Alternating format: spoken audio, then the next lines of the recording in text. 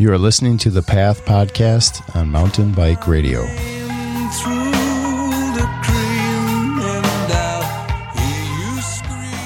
Welcome to another episode of the Path Podcast. I am joined, as usual, with Ak and Tani. Good evening. And a good evening to you fellows. Kind of a cool location tonight. We went for a cool local mountain bike ride, and we are recording tonight from Tani's living room. My den. Your den. So nice. We ate some soup, went for a sweet ride. Had some after-ride snacks like some avocados with some preserved herring. Well, you guys had the herring. That was canned, smoked, line caught. Man, that was very herring. good. It was very good with some goat cheese. The chevre. The chevre goat cheese. It's got a high fat content. Excellent. It was good. So yeah, we had a good little Saturday afternoon here. We've still got the glow. Yep, definitely. I'm still feeling it. So Ak's going to fill you in on some good shop news coming up. All right. Hey, we wanted to give a huge welcome to a new high school race team that recently joined the Path Bike Shop, San Clemente High School. Hey, welcome to join a couple other high schools that are sponsored by the Path Bike Shop, Tustin High School and Foothill High School. So the high school race scene is fantastic. A lot of high schoolers, very high level of competition at those races. So welcome San Clemente High School, and thanks for Tustin High Schools and Foothill High School's continued support of the Path Bike Shop. And thank you very much to the Path Bike Shop for sponsoring those race teams. And thank you to NICA for really building the cycling community up and being a part of bringing people into the sport and elevating the level of riders in our area. That's the truth. That's the truth. There's a lot of high school riders out there that are shredding. And it's a great breeding ground for after school help at the shop too. We've had some of our best young after school help comes out of the high school league. That's very true. Yeah, that's an awesome thing. I really, really wish they had mountain bike racing when I was in high school. I would have gladly participated heavily. So is the podcast the youth movement still out there through Mountain Bike Radio?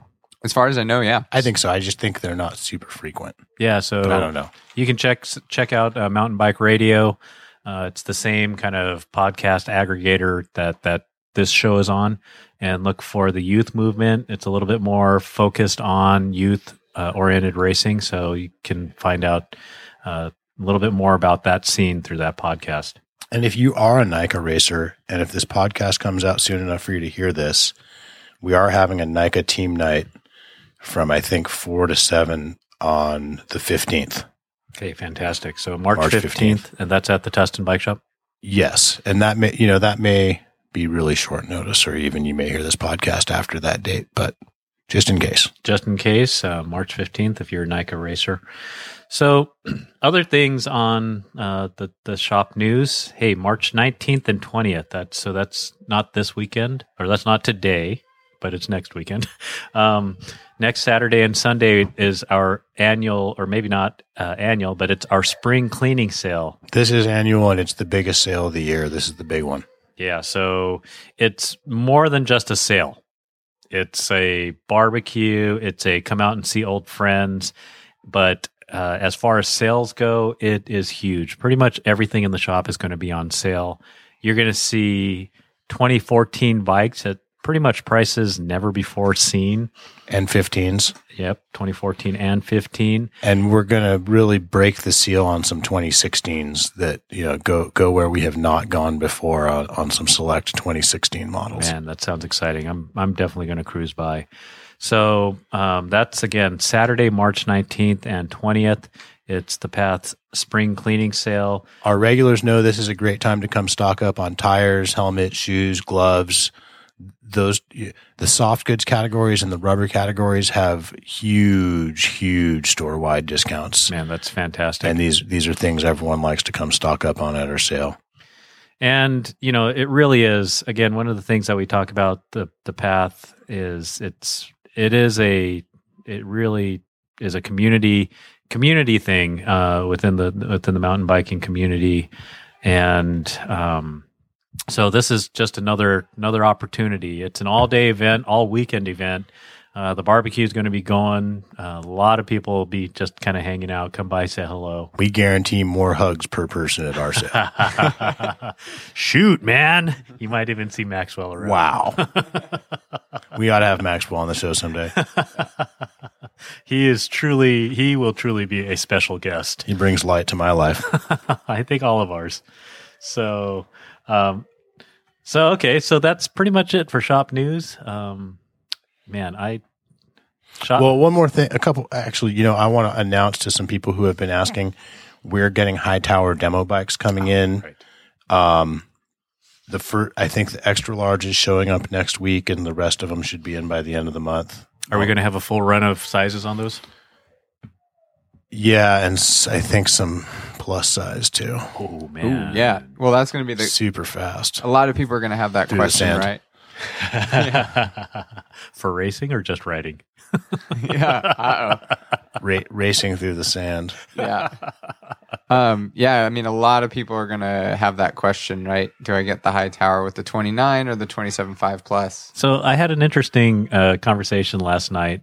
Josh Jaco, he was on the show as a special guest. He's moving out of the area, and so we're really sad to see. He's a pretty integral part of the Path race team. He was one of the founding members.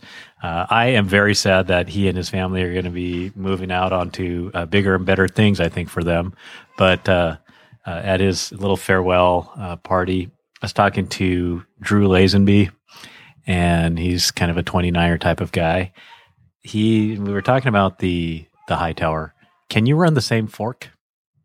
Well, Santa Cruz wants you to run it'll be more balanced if you have a 150 fork with the 27.5 plus and a 140 fork with the 29.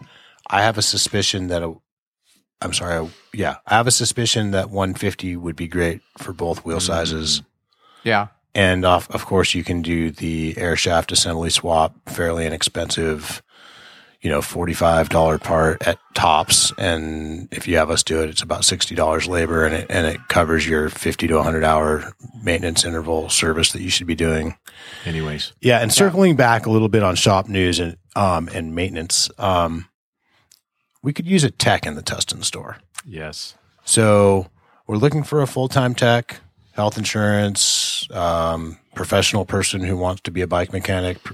Lots of experience is preferred, especially if it's good experience, or if you are a good learner and knowledgeable and willing to start lower on the tech scale. Maybe that could be you as well. Okay, fantastic. So how would we get in touch? Maybe send a resume to Send a resume to Tani at thepathbikeshop.com. Great. TANI at thepathbikeshop.com. So if you've got some good experience and you're looking for full-time work as a tech, or if you want to start as a bike builder and learn the ropes, send us your resume and information to Tani at thepathbikeshop.com. I got one more thing on shop news. This is a good time of the year to sign up to be on our team. So if you are interested in being on our team, you can send a resume. We will offer you one of the 3 levels that we offer. And you can send the resume to sales at thepathbikeshop.com, a race resume. And it doesn't have to be a lot. We just want to see some of your race history and some of your race goals and what your race plans are for 2016. If I wanted to talk to someone at the shop about this, would Megan maybe be a good person to contact? Definitely. Megan is our staff race team manager, and Lou is our volunteer race team manager, and together they run the race team. So if you give the shop a call and ask for Megan, she can kind of help you out from with questions and more information on the different levels of the race team. And she's a great person to work with, and she's a ripping racer and rider. Man, I was looking at her. I was checking out her Strava times on some local trails. She is ripping.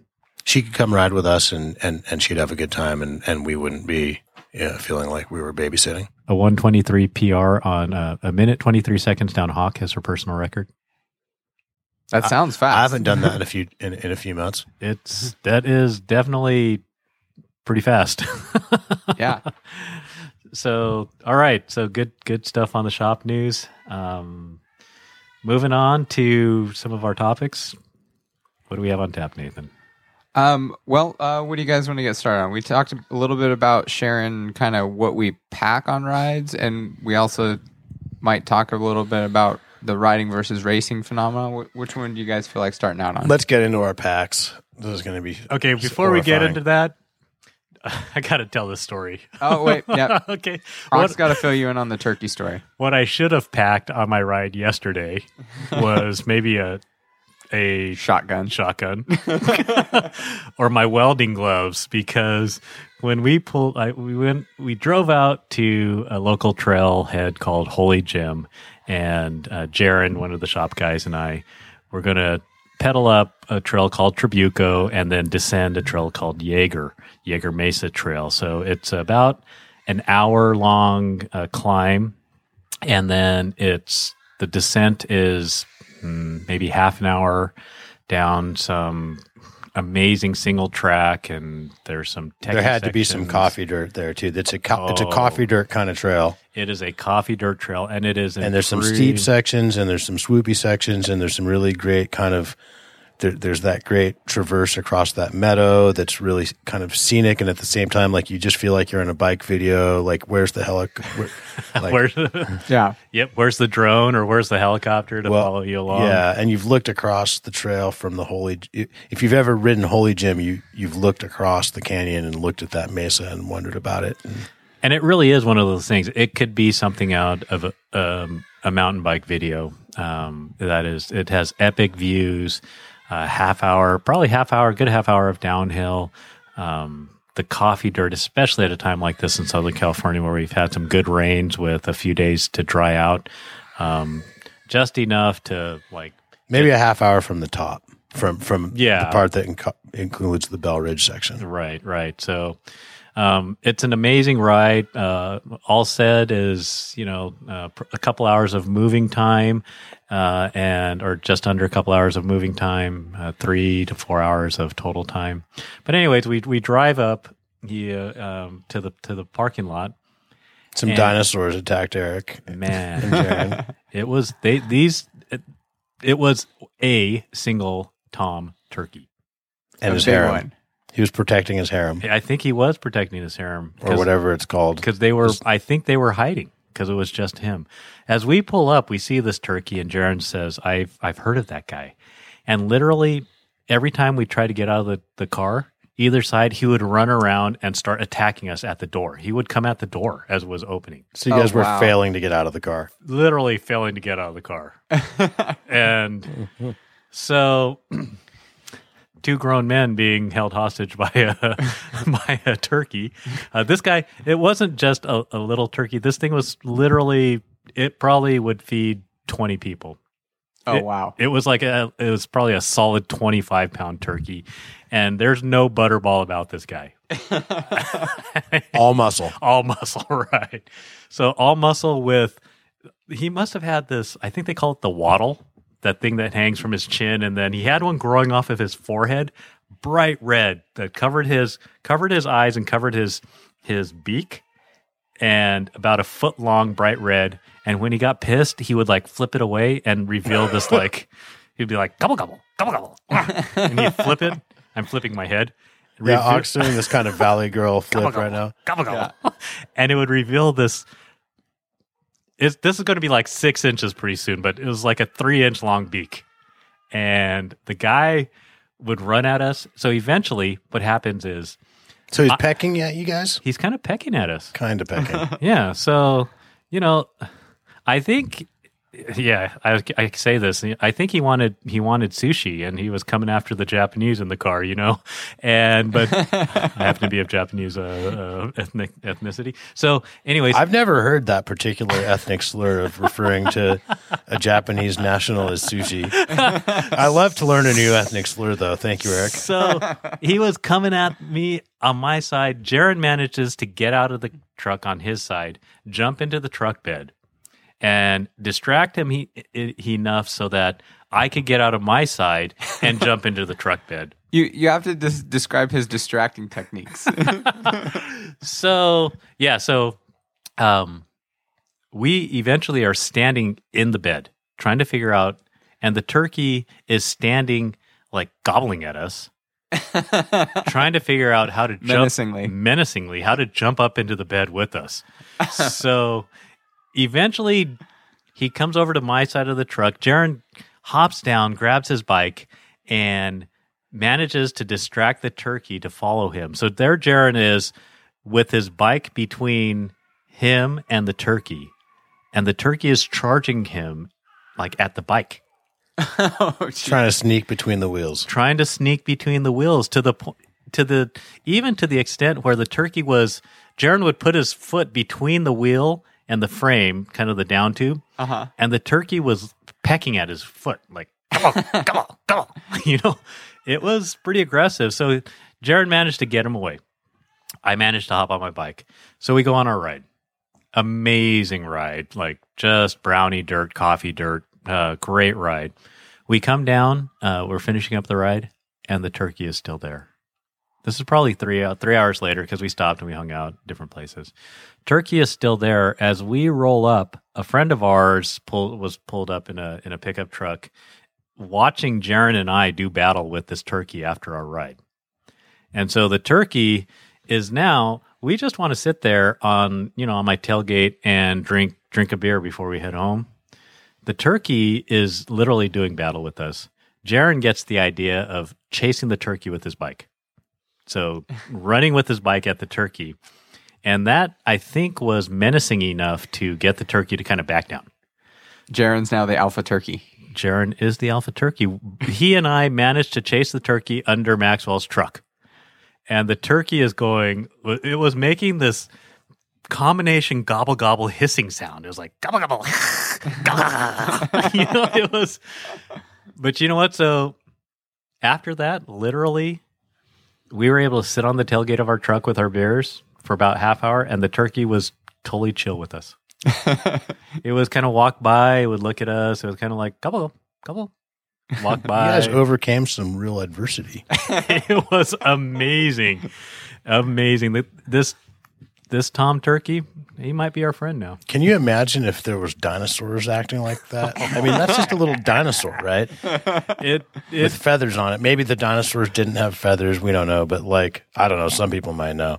Man, yeah, I agree. And I've never looked at a turkey this long, a live turkey this long, that close. But this thing, its head was actually, after a while, was kind of like beautiful. You're making me hungry. The wattle was like the brightest red. It was like the reddest crayon you could. I think that's how you know it's a really tasty turkey. The wattle. The brighter the red. Yeah, you can say it. I mean, even more amazing was the head, like the bald head was like different shades of bright blue. So how do you think this impacted your riding over the next couple of days? And how would you suggest that riders deal with turkeys if they encounter a turkey? Well, so it was kind of, we established dominance. Don't, just tell it you're going to eat it for dinner right now. Yeah. That's what I would have done. We didn't even actually have to strike it or anything. So no harm was done to the turkey. Well, thank goodness. It was gently pushed a little bit once in a while, but never Oh, so you touched it. That's assault. Yeah, exactly. California. Turkey you assault. touch it, it's assault. All right, we got to get back to bikes. Okay. All right. So I love turkey. So what do you put in your packs besides a shotgun to take turkey care sandwich. Of the turkey sandwich. Just to remind the turkeys who's boss. So on a ride like that, okay, so say to me, there's really 3 pack sizes. There's the little hip sack pack size. There's the kind of smallish camelback pack size like I brought today or hydration pack. Mm-hmm. And then there's the serious all-day pack, which I brought today, actually. I noticed. Yeah. It was fancy. We've talked about it on the air before. The Acre Supply. Such a nice pack. And I brought the fanny pack, so we had the whole stuff. Oh, was that an Acre Supply fanny pack? No, you brought a fanny pack, yeah. No, I have my old... so let's start with fanny pack, because that's easy. And then we can talk about what else we put in other packs. And fanny pack is kind of, like, as far as mountain bikes, is a relatively newer trend. Yep. Yes. That's for sure. So maybe older and Super Moto. Enduro, though. Super Enduro. Because it came out of Moto Enduro. It did. So it's been around for a long time in Moto, right? And, Nathan? it's one of those things like oval chainrings. It used to be cool, then it really, really wasn't. And then it is again. Yep. Yeah. So, in the very small hydration pack or the hip sack, the kind of minimalist, what are you carrying? I got Quick Link. Yeah. I like to carry some tire plugs. Oh, Yes. That's probably a good They're call. small. They don't take up any room. I don't carry them in the packaging. Jake Nelson calls them turds. A tube, Yep. a couple CO2s, CO2 pump, and a hand pump. I do all that. Yep. CO2 and a half. I do that. A tool. A multi-tool. Yeah. A couple tire levers, a patch kit. Any Band-Aids or anything like that? First aid at all? No. I go a little trimmer when I run a fanny pack on a short ride, and this got brought up to me recently. It's like, hey, don't bike jerseys have pockets? It's like, well, yeah, but when you're trail riding, like typically for me, the pocketed jersey only comes out in a cross country race or road environment. So it's a very fashion sensitive question. yes, exactly. So if I am using a fanny pack, though, I go a little slimmer. I go a tube, a CO2, a tool without a chain breaker, so a really simple tool, and a tire lever, and then that's it. No chain breaker on the tool. No, not on a fanny pack ride. So I keep it super, super minimal. Wow. Basically, do you really feel you're gaining enough to, like, the gains there are so minimal? No, I agree, and it's definitely not weight. It's not my a weight. panic Such a attack weight is weenie. slim. Yeah. Who are you? I should add a few more things into the fanny pack, but most of the time it's just really minimal stuff. And the only thing I've ever actually really had to use out of my fanny pack on short rides is the flat kit. But the cool thing about it is I can change a flat really fast with that, because I can just spin the fanny pack around and start working out of it in front of me. Yeah. Don't have to take the pack off or anything like that. So, but yeah, that's what I carry. Well, what's going to happen is you're going to get to the ride. You're going to feel like a boss because you've got that super cool fanny pack. Then you're going to ride smoother, and you're not going to get a flat. That's true. I wish that was true. I wish that was true. Well, and that is Nathan's fanny pack comes out of Moto, and it is one of the cooler fanny packs. It came from Moto, like the hitchhiker came from Disneyland in the movie The Hitcher. Yeah, my fanny pack, I think I run similar, but my tool that I carry, my multi-tool, definitely has a chain breaker. So some other stuff that we carry in some of our bigger packs. I carry tweezers, a tire boot. Okay, so your medium size. I'm just going to start listing stuff that might be in my pack sometimes. All right, Pickle juice, Yep. a hard-boiled egg. Yeah, the hard-boiled egg. I pick up on that one. A space blanket. Do you pre-salt the hard-boiled egg in the plastic bag? Yes. Yeah, see, that is very good. Or in the paper bag. Ooh, paper Space bag. blanket. Perhaps a can of smoked sardines in olive oil and a mustard packet. See, I think we're getting into the realm of like big ride, right? This is a pretty big ride that you're going to That's go probably on. over 2 or 3 hours. Like a Harding to Joplin type of ride. Like a ride where you're going to have to eat maybe some peanuts or some macadamia nuts. Yeah. Like the real food aspect, I really appreciate on a longer ride. So my real food is oftentimes like a peanut butter and banana sandwich, or sometimes spam musubi. It's like delicious. Like it's a sushi roll with rice, seaweed, and spam. Yeah, and some sesame oil and some sesame seeds Yep. and some special little teriyaki salty sauce, spicing, maybe yeah. some MSG. Yep. Sprinkle that MSG on there. Man, Give it in the to me. middle of a ride, it's amazing. It's amazing. I mean, long rides are picnics. They really are. They can be. That's really for sure. Are. When I pull that, maybe a beer. Oh yeah, when I pull the Spam Musubi out of my pack, I do get envious looks of other guys who are pulling out the the gel blocks. And So I also do. I get back to like the stuff that could really help. I do carry some waterproof medical tape. Sometimes some Gorilla tape wrapped around maybe one of my tire levers, maybe enough to retape a rim. That's a good point. Yeah, I use tape wrapped around my mini pump, and I've had to retape rims before. And you can use it for a tourniquet or all kinds of stuff. Luckily, I haven't had to do that, but yes, one could. That's true. So after a Push-A-Kona ride, it's an annual ride that Darren Maxwell has put on in Southern California for a while. I'm not sure I should say that publicly, but anyways, on one of these rides, one of our good friends, went down really hard, just face planted. And when I pulled up on him, I had some minimal first aid kit type of stuff.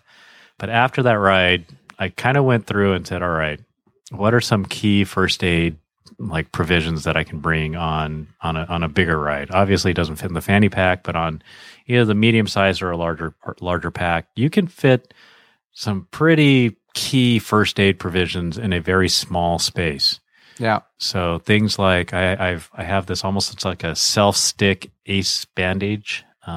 This little stretchy ace bandage type of stuff. You can pack a decent amount of that stuff in a small space. A little bit of gauze, a little bit of that betadine swabs, a few of those. You can get them on Amazon. That's an antiseptic? It's an antiseptic.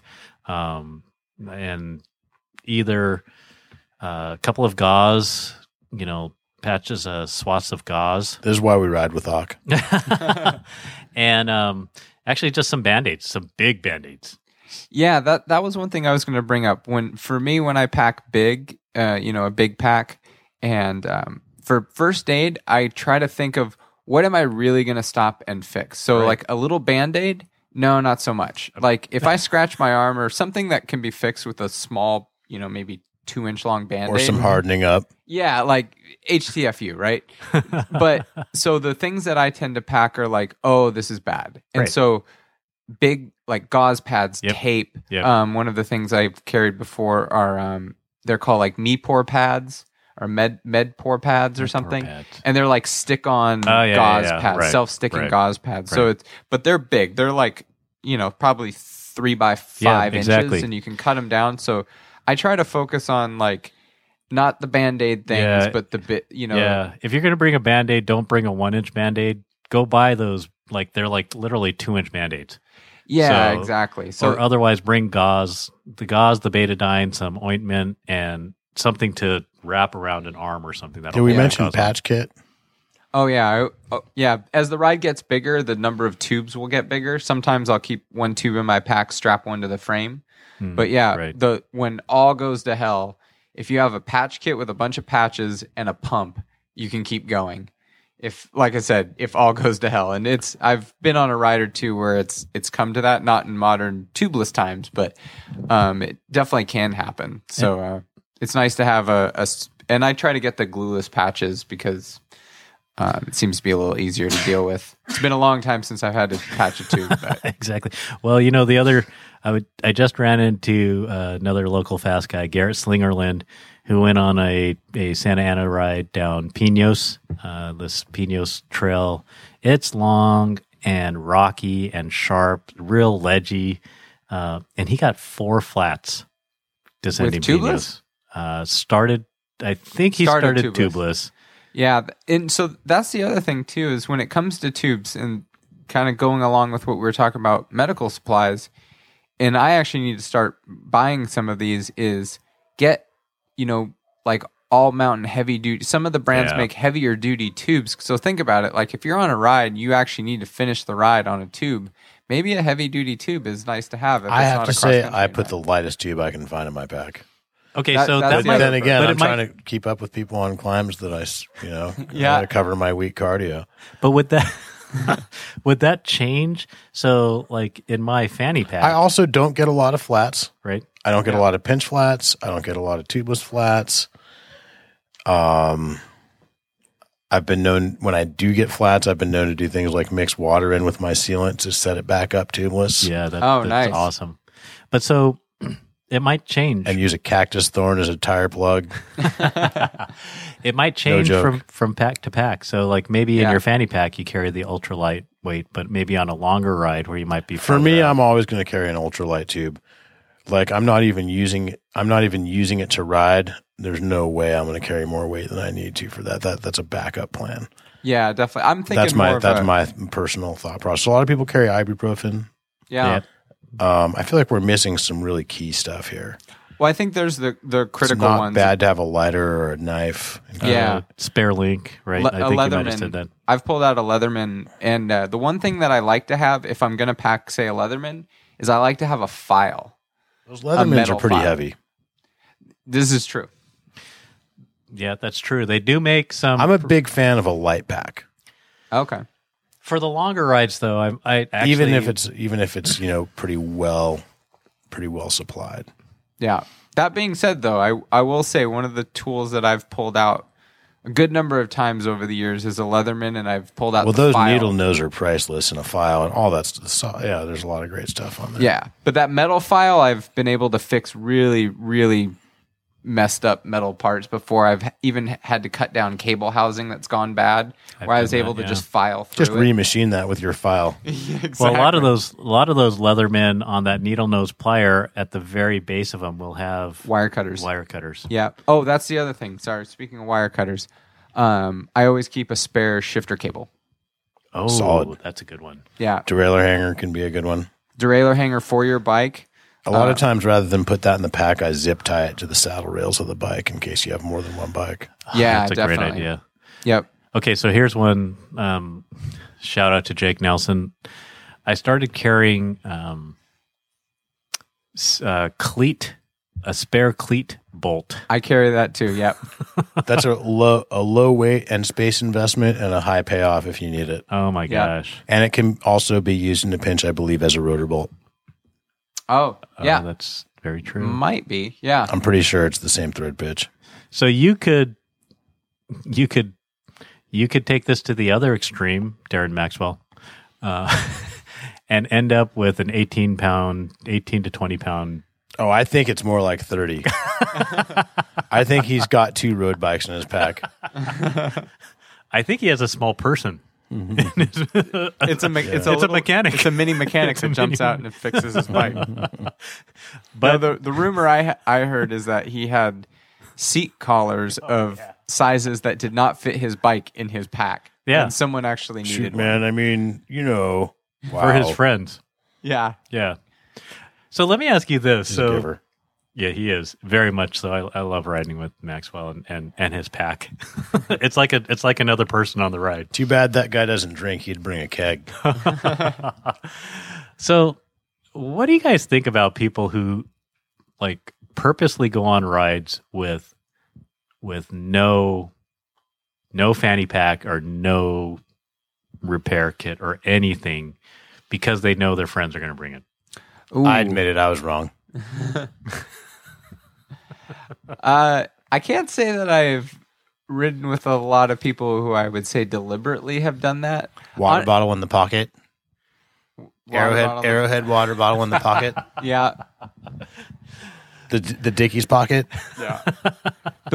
The one thing I would say though, I've noticed that I've actually seen that more in motorcycle riding, in trail motorcycle riding before, interesting. because a lot of trail riders know how to pack for trail riding. You'll have a pack and a fanny pack, and like moto, you carry quite a few tools and stuff, and it can get really heavy. Right.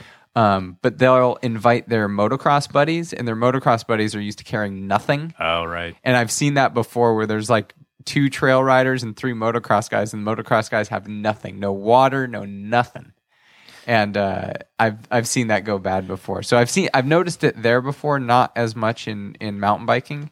Definitely, there's been the case when you've forgotten a tube, or even I had a flat a week ago, and I forgot to put a tire lever in my pack, and I Right. had to borrow a tire lever, but I had the tube. But I mean that forgetting, or I've been in a situation where I just happened to find 2 CO2 cartridges in my pack, and both of them are used. So that type of thing happens, right? Yeah. But yeah. people who I send myself an email when I get a flat replace CO2 cartridge. very good. But what about someone who deliberately does not bring their stuff? I would say How do you tactfully handle that on the trail? maybe Are you they gotta going to be- like give me a massage later or like cook me dinner? Like, because I think about it, because a lot of times I ride to the trailhead. Yeah. So I'll ride to the trailhead, and if I was kind of thinking it hasn't happened, but what if I give up my ultralight tube or whatever, and I get a flat, and I'm 5 miles from home, Yeah. 6 miles from home. I think it depends on the ride and the situation. I've seen, Someone else would come by with a tube. yeah, You'd lay down some 6-minute miles or something. Something had happened. yeah. You could text us and we'd send the path drone out. Coming Just soon. kidding. There is officially no path drone. If you see a path drone, you didn't see it. It wasn't us. Coming soon, the Path drone. Text us your GPS location, and we'll drop you a tube, a CO2, and a tire lever. And shoot down the Amazon drone that's trying to beat us there. There we go. Oh man. So Yeah, I think you know what. I think it depends on who this person is, if how they join the ride, and if you feel like it's your duty to. Is it my kid? Yeah, exactly. Remember Max used to come on Oh, my rides gosh. and Joel was his quote unquote Sherpa. Oh, that's right. Max, yeah. I guess there's no way to learn without feeling the pain. If Maybe you it's not gotta your leave. maybe just leave and be like, dude, I need my tube because I'm 10 miles from home. Yeah. On the other hand, though, in reality, we would all give that tube, and then we would all, Hope for the best. and then we would all congratulate ourselves on facing the adversity of dealing with not having a tube after we got a flat later. Exactly. Yeah. I mean, Calling my wife to come pick me up, which I have done. And she has graciously come pick me up. Yeah, definitely. So I guess the rule of thumb is build out a good pack. I mean, your bare minimums are an inflation device, a tool, a tire lever, some food for the ride, water for the ride. Those are your bare minimums, and then share those experiences. When you see a buddy have a weird, obscure failure, like he loses a cleat bolt. Hasn't happened to me. I've seen other people do it. Now I carry a cleat bolt. Exactly. I think we were on the same ride where that happened. It could be. It was Jake Nelson Jake Nelson lost a cleat bolt it was at the top of West Horse Thief. It's a 2.5 mile hike-a-bike. Oh yeah, that's right. And he gets to the top and he's like, he can't clip in, and he turns his foot and he's like, crap. Yeah. you guys carry electrolyte tablets or anything? I used to. I don't anymore. You don't cramp up. You haven't cramped up. Well, in a what long time. I do now is on the longer rides, probably anything more than 3 hours, I'll pack, or in my water bottle that I put on the bike is a just straight table salt. Sometimes I put apple cider vinegar in it, concentrated mix, 28 ounces of it. That's good for your gut bacteria as well, they say. It is. And I'll sip on that. So I'll sip a little bit of that throughout the ride, and I'll use my 100 ounces of water in my pack. See, I go a little bit more racer boy in mine. When I go on long rides, I do mix. I drink mix in my hydration bladder. All right. Sometimes I use scratch slabs. I'll add salt to the amount Right. based on the time that I'll be Right. riding, or sometimes I'll use Carbo Rocket Yeah. in my hydration pack. It depends. The big question is, it depends who I'm riding with and how much I have to get after it. If it's a fun, casual, leisurely ride, I don't worry about it. But if it's a ride where it's like, these guys are going to run a serious pace and we need to get after it, I'll basically fuel my Camelback up like I'm fueling for an endurance race. Right. Yeah. And so that,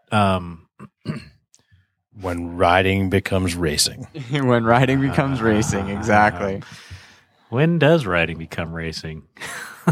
Well, I guess before we go on to that, any more I know we're pack missing tip. stuff. I feel like we're missing some important stuff, but I didn't bring notes on this. I mean, on some of these things, so like on longer rides, like we're kind of tangenting on something here. But on longer rides, what I find is I actually do cramp up, and I used to pack the e-caps, so electrolyte tabs. And what I realized, and actually I learned this lesson from some of my Ironman triathlete friends, they would eat the gel blocks, the goos, and they would take the e-caps. But on some of these, during really hot Ironman long distance endurance races, one of my buddies just completely collapsed.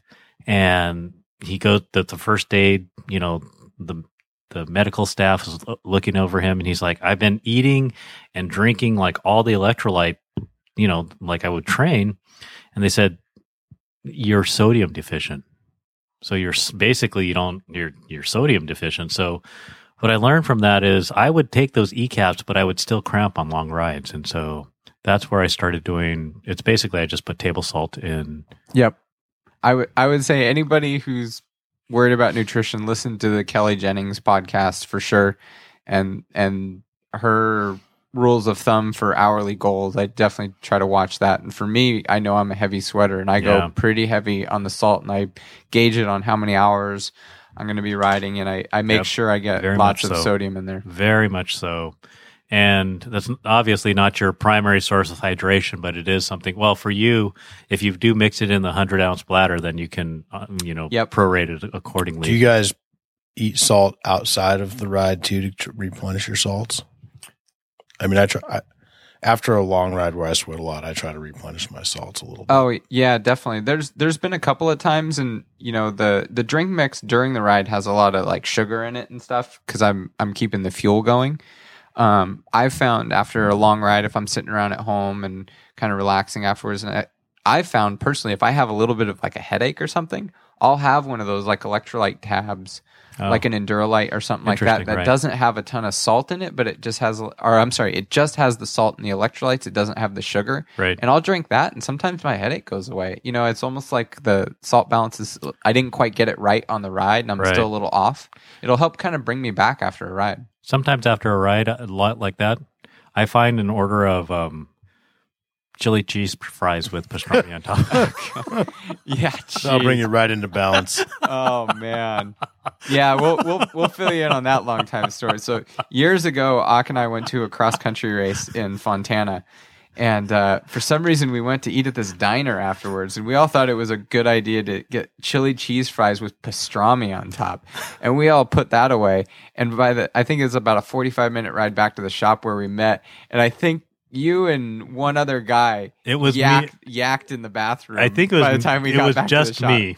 Yeah. And that was a start of a series of a couple of yackings. Oh man. Well, that was your first cross country race ever too. Was it your first like bona fide cross country race? It might have been. It was pretty early. It was like your first or second. Yeah. And I just didn't know, I think I was craving salt.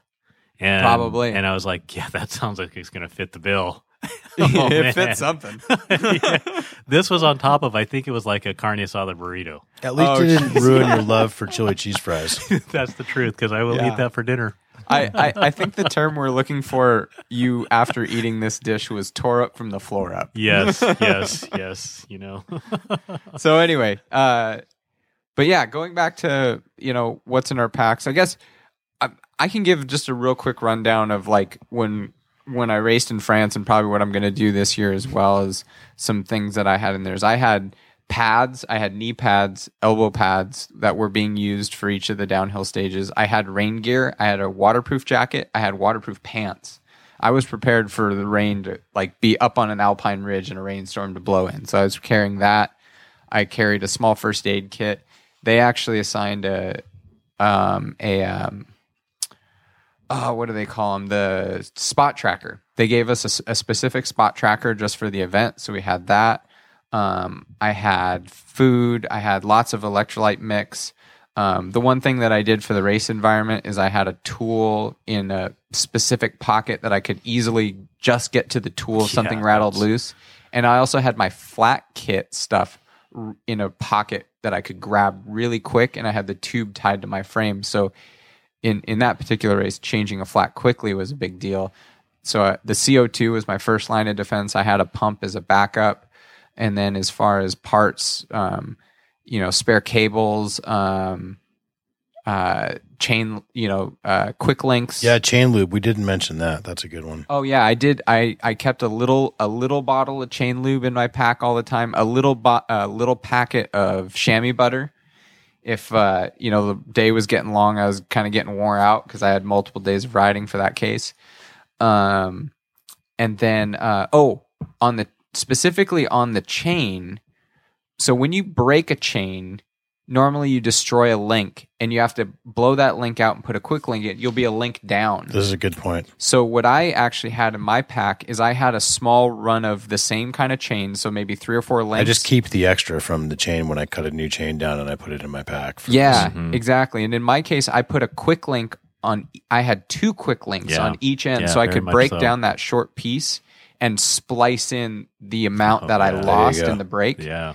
One of the guys, so this was interesting. One of the guys in the race, now, once again, this is more race environment, but this was still to this day the biggest freaking honking pack I've ever tried to ride or race with. But one of the guys broke his master link and then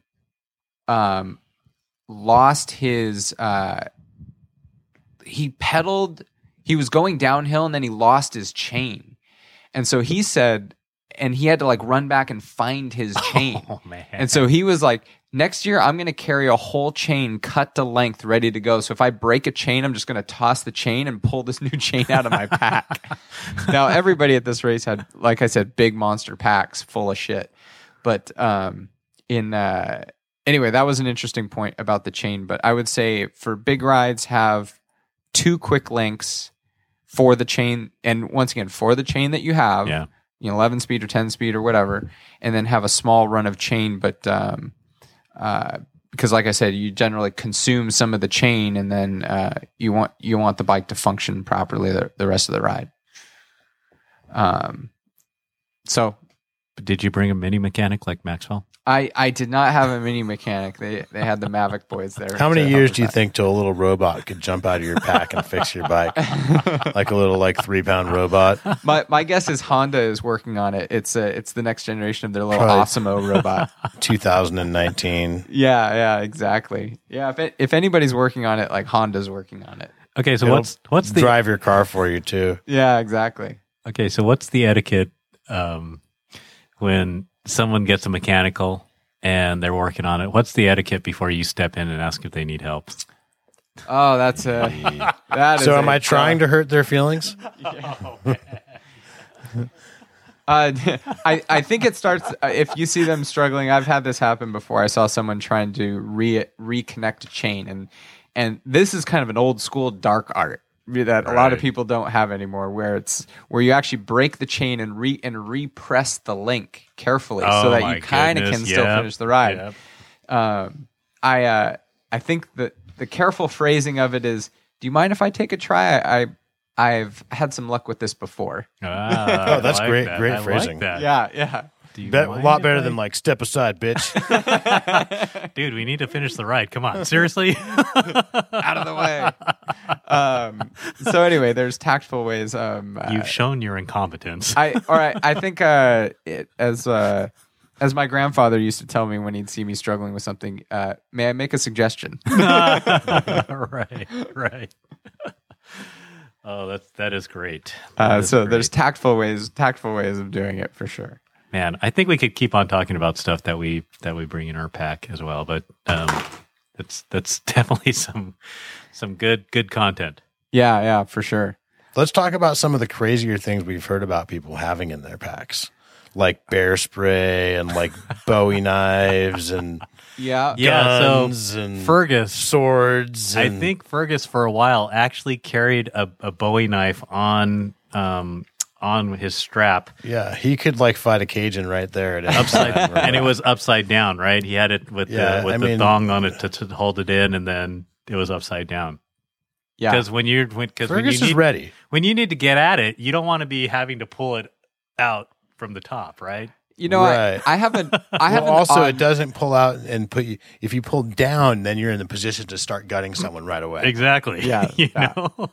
I gotta say, I oddly have a high number of friends that carry some kind of knife on their shoulder strap of their pack.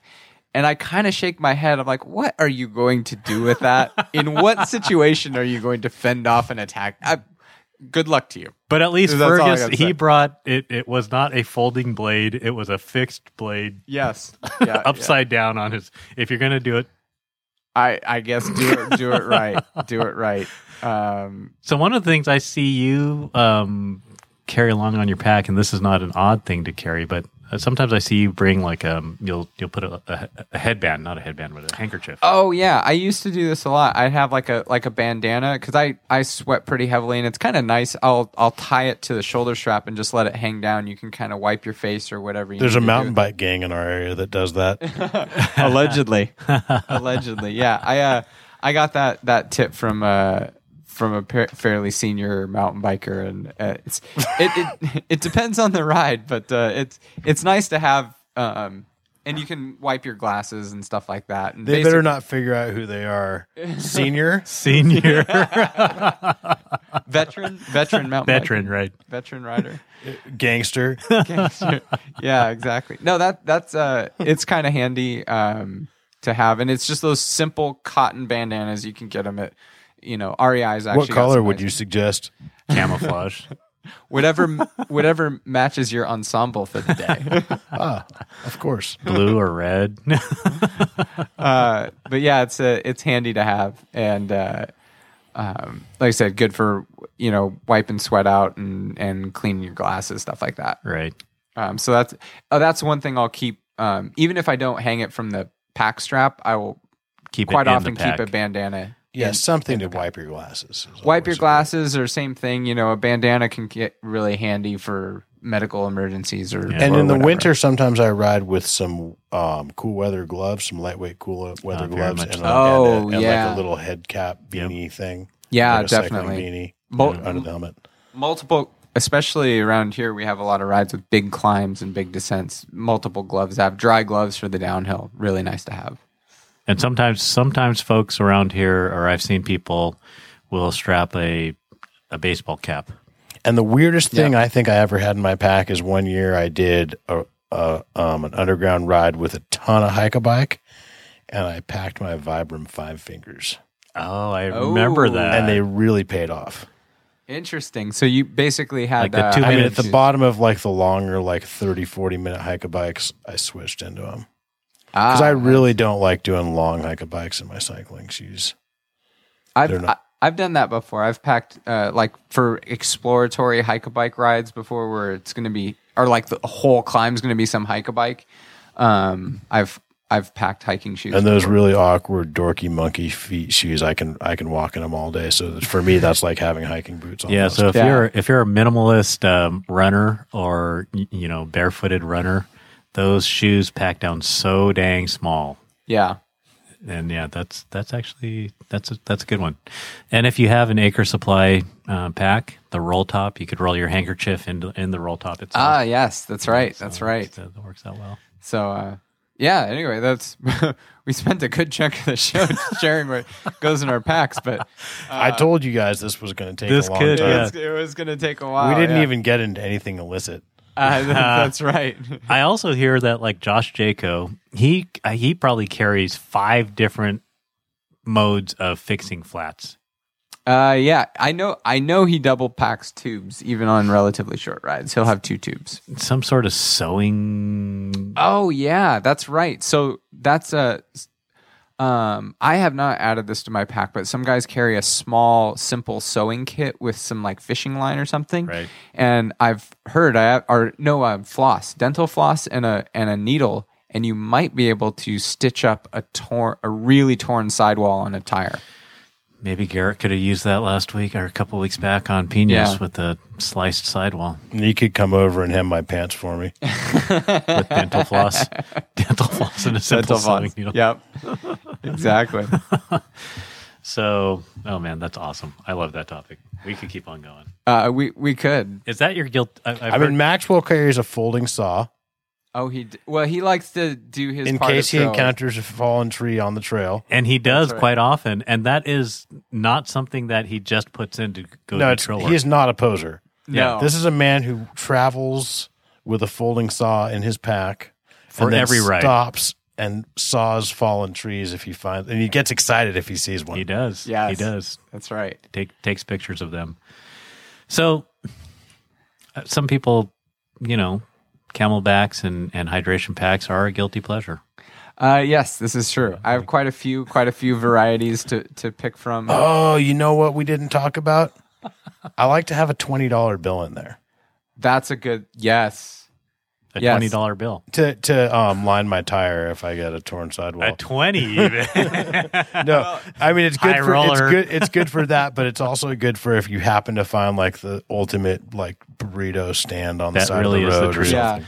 Yeah. Well, I did a ride in the San Gabes at one point, and we climbed and climbed and climbed, and we climbed up into the clouds, and it was raining, it was cold, and we got to the top of Mount Wilson. At the top of Mount Wilson, there's what they call the Cosmic Cafe, and it was open.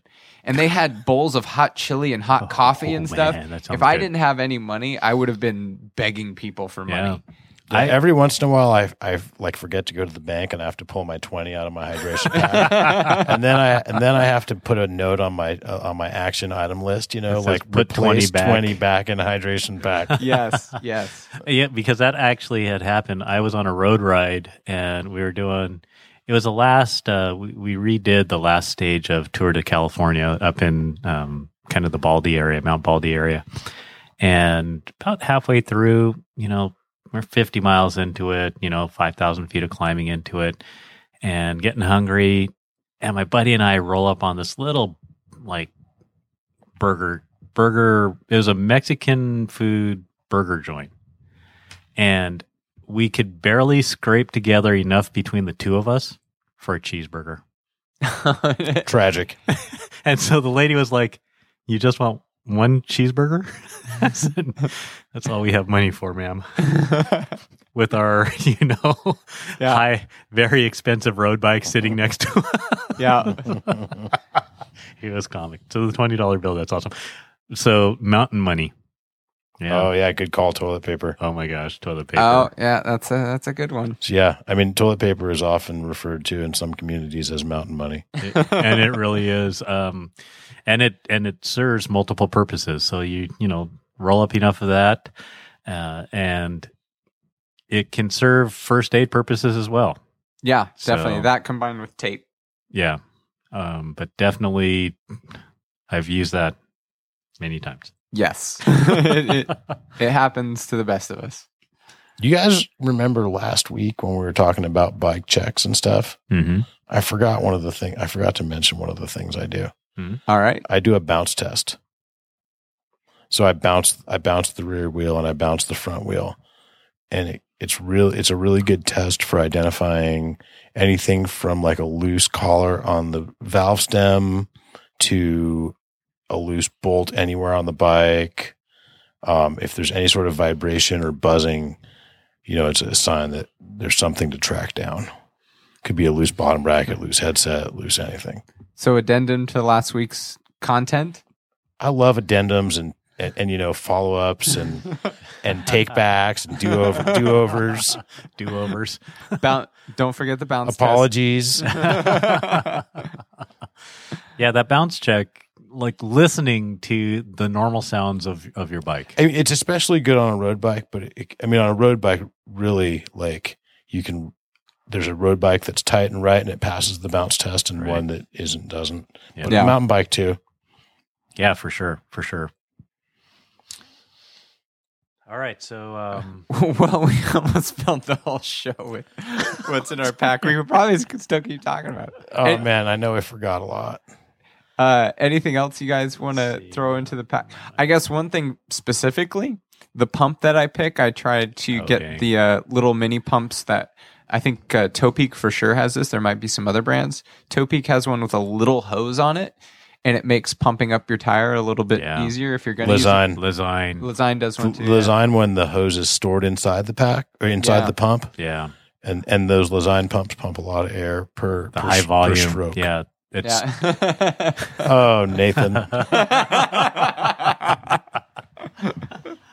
yeah. No, I'm a convert to the Lezyne pumps with the hose that's stored in. Yeah. Who hasn't had a buddy changing a flat on the side of the trail as he's furiously pumping up his tube and looked over and go, "What the hell?" it always that, puts you in a questionable. There's some What is that? A pencil? There's some pretty bad hand pumps out there. Man. Okay, so the one that I used to carry and I still have one in my truck. It's a hand pump that converts into a foot pump. The Toe Peak Mountain Morph. Oh my gosh, I love that thing. Yeah, that's. But the it's one that I huge. use. Well, see, there's a big one that has a gauge and everything. Yep. Oh, yeah. The Toe Peak Morph. Yes. Yeah. But there's the different... Morph, the Mini Morph, and the Mountain Morph. Yes, the mini morph is my weapon of choice. Yes. The mini morph. So the Mini Morph. Man, I can't tell you how often, like the little, man, when to be able to flip that little foot lever down, and pump away, Push on the ground, Yep. It's amazing. and it puts you in a less questionable position while pumping. Man, we're really beating around the bush here. No pun intended. But those Lezyne pumps, I've converted from my Mountain Morphs pumps. I now carry I probably have 3 or 4 of those Lezyne pumps in my packs. Yeah, Some people carry a shock pump in their pack. I do when I'm tuning. I definitely do with new bikes a lot of the time. Yeah. Yeah. I mean, I don't want to have to carry one the whole time, but it's when I'm tuning in a bike, especially the first month or so I have a bike and I'm getting the pressures really dialed in. I'll keep a shock pump with me. Sometimes even on the fanny pack rides, the shock pump's going because I'll stop and do some tuning.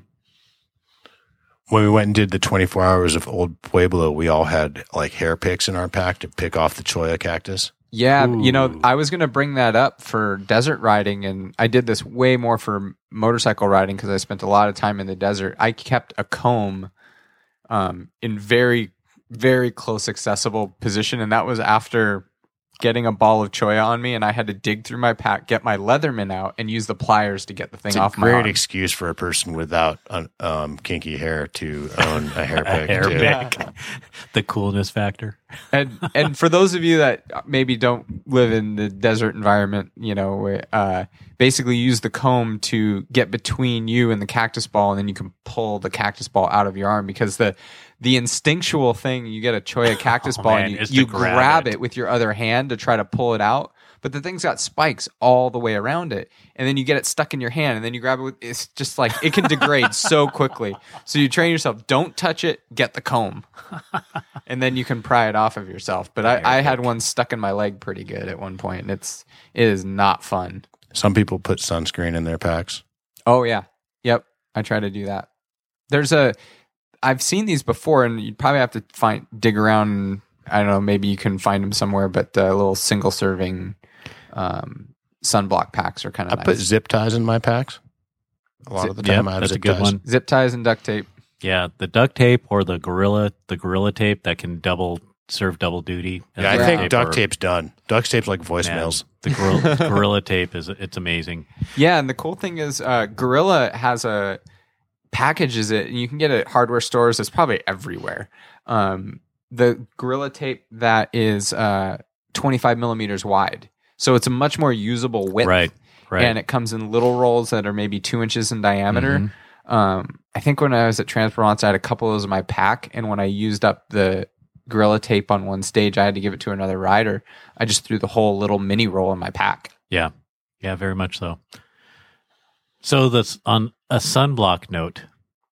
So I've found that I don't have to bring extra sunblock because I use the Target Kids sunblock. Zinc based? I don't think it's zinc based, but it's the most amazingly thick sunblock that If it's thick, it's zinc based. it will not wash off. Yep. And you put that on one time, it'll last all day. Yeah, it doesn't sweat off and what have you. It's awesome. Yeah. But it's definitely nice to have a little bit of extra sunblock. That's true. If you're out and a ride ends up going an hour and a half longer because of mechanicals or slower people or whatever, you're just like outside longer than you planned on being. A little extra sunblock can make it a little more tolerable. Yeah, that's true. Very much so. So back when I had a single speed, I just carried like a 15 millimeter open end wrench. Oh yeah. You can hit people with that too. Yeah, definitely. Yeah, for those single speeders out there. Sometimes we have that conversation in the shop, like, hey, if someone came in right now and tried to rob the shop, which tool would you grab to hit them with? Chain whip. Every time, chain whip. It's medieval. The chain whip's pretty bad. Yeah, I like the pedal wrench. The pedal wrench or the derailleur hanger alignment gauge. Yeah, the alignment gauge would probably do more damage, but I feel like the pedal wrench, I could maybe get 2 hits in the time that you'd get one with the derailleur hanger alignment gauge. What about the headset press? Yeah, no, that's like that's like you're like that you only get one shot with that. It's a battle axe. Yeah, that kind of is like a. That's your fullback or your nose tackle or whatever. Like, Ian, grab the headset. Exactly. Ian works at the shop. He's an ex-Marine and he's like 6'4", 2 whatever, and he's big and strong, and his calves are the size of my quads. Yeah, very much so. Yeah, and yeah, he should lead the charge with the headset press. Ian with the headset press, leading the charge. With minions of pedal wrenches and chain whips all falling in, like William Wallace style, like leading the charge. Oh, but then some days you think you just grab, because we always have some like razor blades, lying around. Some days you just think maybe just grab a razor blade. Yeah. Somehow I'm envisioning the fight from Anchorman. I always think of, wasn't it the Gangs of New York or whatever? And they had like the butcher and there's the bike shop guys come running out. So Warriors, remember? Warriors. And he clinks the 3 bottles together on his fingers. Right. Baseball bats with nails in them. Yeah. So I guess what we're trying to tell you is feel free to come and visit the Path Bike Shop at any time. Don't even think about taking anything under any circumstance because you will be bludgeoned by the staff with various bike shop tools. All right. We have excellent security. We're very at the nice Path people. We've never had to resort to that though, right? Well, let's actually, just say that not all people are nice. That's true. Oh man, that's great. So what's in your pack, guys? Well, I think we filled the whole show with that one. We'd love to hear from listeners and what's in their pack. Oh, maybe not. Yeah, definitely. Remember, you can always send us. Don't tell us about your personal life. Oh man, yeah. So we had a listener that took exception to my one finger breaking. Oh yeah, Oh, we can. I mean, I don't need to get too into it, but I just need to tell that listener. I'm sure you're super fast. And his name wasn't Josh from Orange. No, I mean, and I wasn't trying to say that you can't be super fast and be a middle finger breaker. I was just trying to say, one finger breaking is better. Okay, so here's a retraction or an apology. So I was kind of saying like, hey, if you got your brake lever scooched way out, you don't think about scooching them inwards, but that really has a lot to do with the size of your hands, the meatiness of your hands. Well, and maybe the angle that your forefinger comes out at. There's a lot to do with it. So the width of your hands. So the key on that is really the one finger braking, index finger braking. And after this past week on all my rides, I've been noticing, and I haven't gotten around to it, I actually need to move my brake levers out a little bit. Back towards the grips. Back towards the grips, yeah. The technical term is scooch. Scooch. So it's a really fine just a balance scooch because I need to scooch. Scooch a scotch. You move them too far out and they're going to touch your middle They finger. are, yeah. But I think I've got them too far in because, again, we talked about this is on my 5010. It's a newer bike for me, and I really like to ride with part of my pinky hanging off the edge of the bar. Yep. And with my current brake lever position, In order to get the finger my finger placement on the levers, I need to ride with my hands farther in than I'm comfortable with. And in my mind, as I'm riding, it comes to mind. It's like my hands are too far in; they're not in their natural position. So Nathan has his levers almost touching the clamps of his grips, I think. For me, yeah, when I run Shimano brakes, they're almost touching the clamps. Eric's levers are maybe a quarter of an inch from his grips, I think. That's where they should be, and they're a little bit farther in right now. And right now, my levers are almost an inch in. But you guys both have guide brakes. That's true. Yeah. But all those are, I don't think guide levers are that far off from the Shimanos. When I ran, I had guide brakes on my bike before I switched to Shimano brakes. I had some issues with my guide brakes, so I need to get them warranted. So I have Shimano brakes on them right now. But when I had the guide brakes in, there was a gap. So you ran them a little bit further. The guides need to be in more than Shimanos. That makes sense. You scooched them. I scooched them a scotch. Stem bound. Right. Yeah, and that's actually very interesting. But all of us run our hands hanging off the edge, and all of us, our fingers and brake levers have a fairly similar relationship, I think. And it's because we have different shaped hands. So you just have to fit to yourself. Right. Yep. Nathan has probably very skinny hands. Slender, skinny hands. Yep. I have like a chunk of fat hanging off the outside of my hand that's like as thick as one or two of Nathan's fingers. It is meaty, and I'm kind That's of right, muscle, actually. Muscle. I think I'm right in the middle. Of you two. Yeah. Yeah. So, anyways, that's kind of my I don't know if it's a correction, retraction, apology, whatever. But yeah, I'm gonna have to scooch my brakes out of scotch. Scooch a scotch. Yep. So we talked about my turkey. Yeah, we got the turkey, and what's in your pack? What's in the pack? My retraction. Yeah. Man, I don't know where we're at, but I gotta say, guys, thank you for today's ride.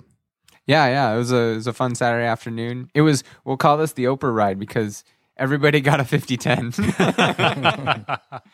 We started the ride and realized we were all riding Santa Cruz 50-10s. I'm the only one with the old one, but you guys have the two new ones. Well, it was perfect. It rained yesterday. The sun was kind of at a really nice angle, and there were a lot of great. Just the scenery was great. The air was clean. A few clouds in the sky. Yep. And the luge is a fun trail, and these guys were keeping the pace up and keeping it fun and talking, and it was classic stuff. Yeah, definitely. Well, with that, you guys want to wrap it up? Are there any other things we want to talk about tonight? I think that's a good show. Come to our big sale and hang out. Have a burger. We're going to grill some burgers. March 19th, that's next week, or March 19th and 20th. Again, it's a community event. If you happen to bring a beer and crack it, no one will give you any trouble. Yep. Nope, especially if not. you share. You could probably even find a koozie to put that in. Maybe. Yeah, you should actually put it in a cup. We might give you a cup. Cup or koozie, something. Or a glove. I never said any of that. No one's listening, right? Yeah, exactly.